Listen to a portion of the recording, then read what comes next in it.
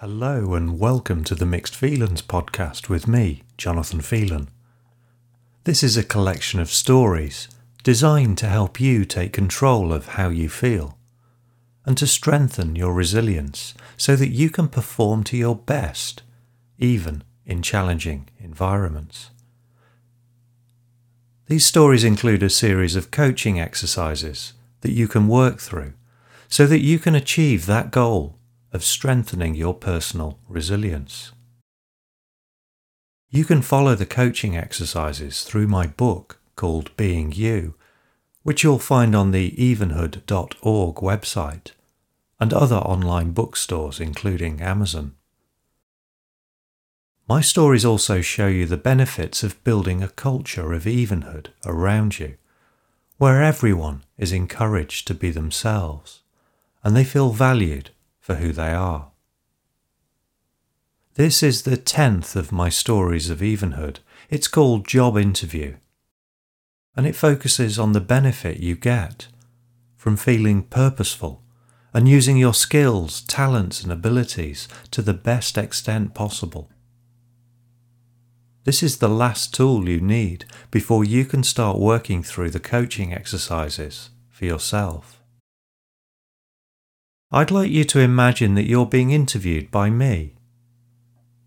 During the course of the interview, I ask you this next question, and I'd like you to think about how you'd answer it.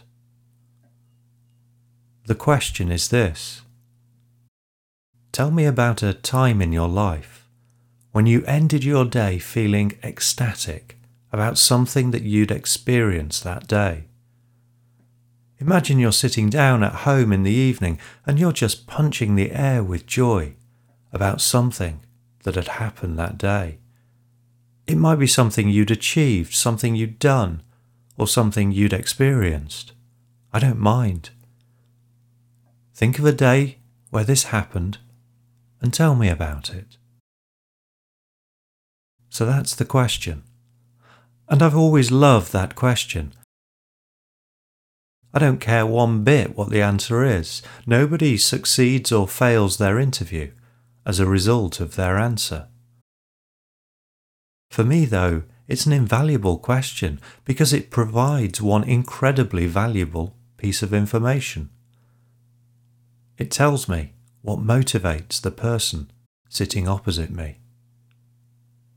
Once I know that about you, I can give you the working conditions that enable you to use your skills, talents and abilities in an environment that suits you.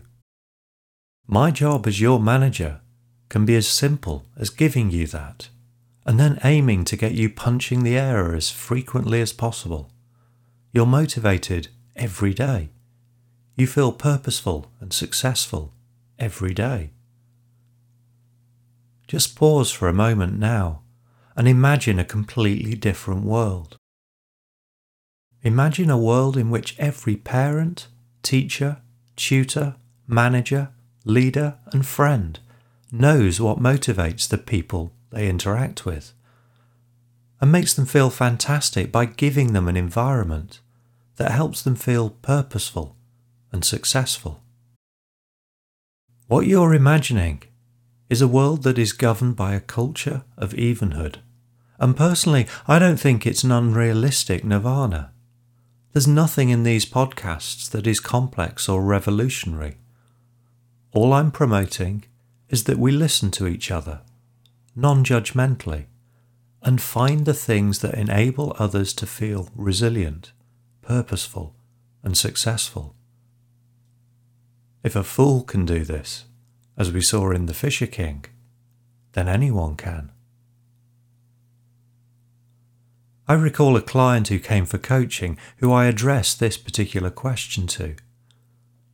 This client described their journey to this point in their career. I heard about their education through school and university, the joy of specialising in a subject that they found highly stimulating, and then the joy of getting a training position and then moving on to their dream job. I heard about their interview process, in which they were grilled about their knowledge, qualifications and experience. as well as their plans for career development in future. And having demonstrated that they had the skills, talents and abilities to suit the role, they got the job. Getting that dream job was a punch-the-air moment for this particular client, and quite rightly too. Then, as so often happens with new recruits, they found themselves in the annual appraisal process, where managers shift out of recruitment mode, in which they're hunting for people with the right skills, talents and abilities. Instead, and now in appraisal mode, they're hunting for development opportunities, and so are more inclined to pick up on the things that the individual is not so good at and could develop. After a while, my client felt beaten up, bruised, and battered by a series of feedback which identified their learning and development needs. No matter how well presented this was, it came across as if the individual just wasn't good enough. This isn't uncommon. And personally, I don't always get why organisations hire someone with great enthusiasm for their skills, talents and abilities, and then almost immediately they start telling them that they're not good enough and need to develop.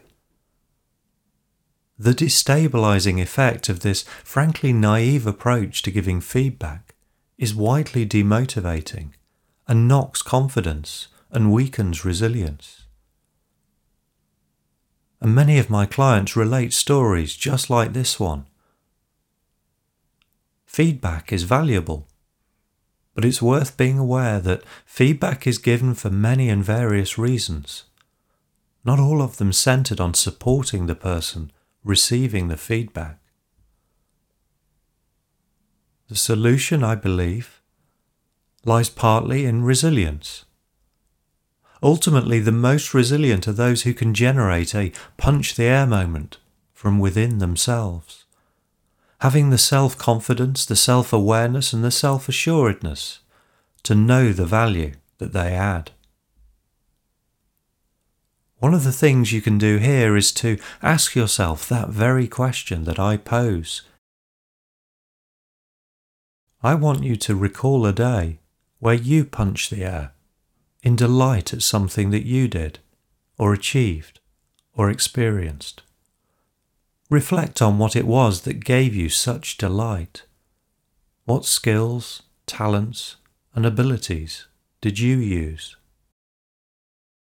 Do this again and again for as many occasions in your life as you can recall. The result of this exercise will be to identify the skills, talents and abilities that you have that help you to feel purposeful and successful. When you do this, you can focus on increasing the number of days in which you punch the air in celebration at your own achievements. Over time, you'll be able to do this even if the people around you are not focused on celebrating you. You can turn yourself into your own self-assured coach. In our next story of Evenhood, called Being You, we're going to focus on working through some coaching exercises based on the stories you've so far listened to. Do keep going on this journey of discovery by listening to more of my Stories of Evenhood on the Mixed Feelings podcast.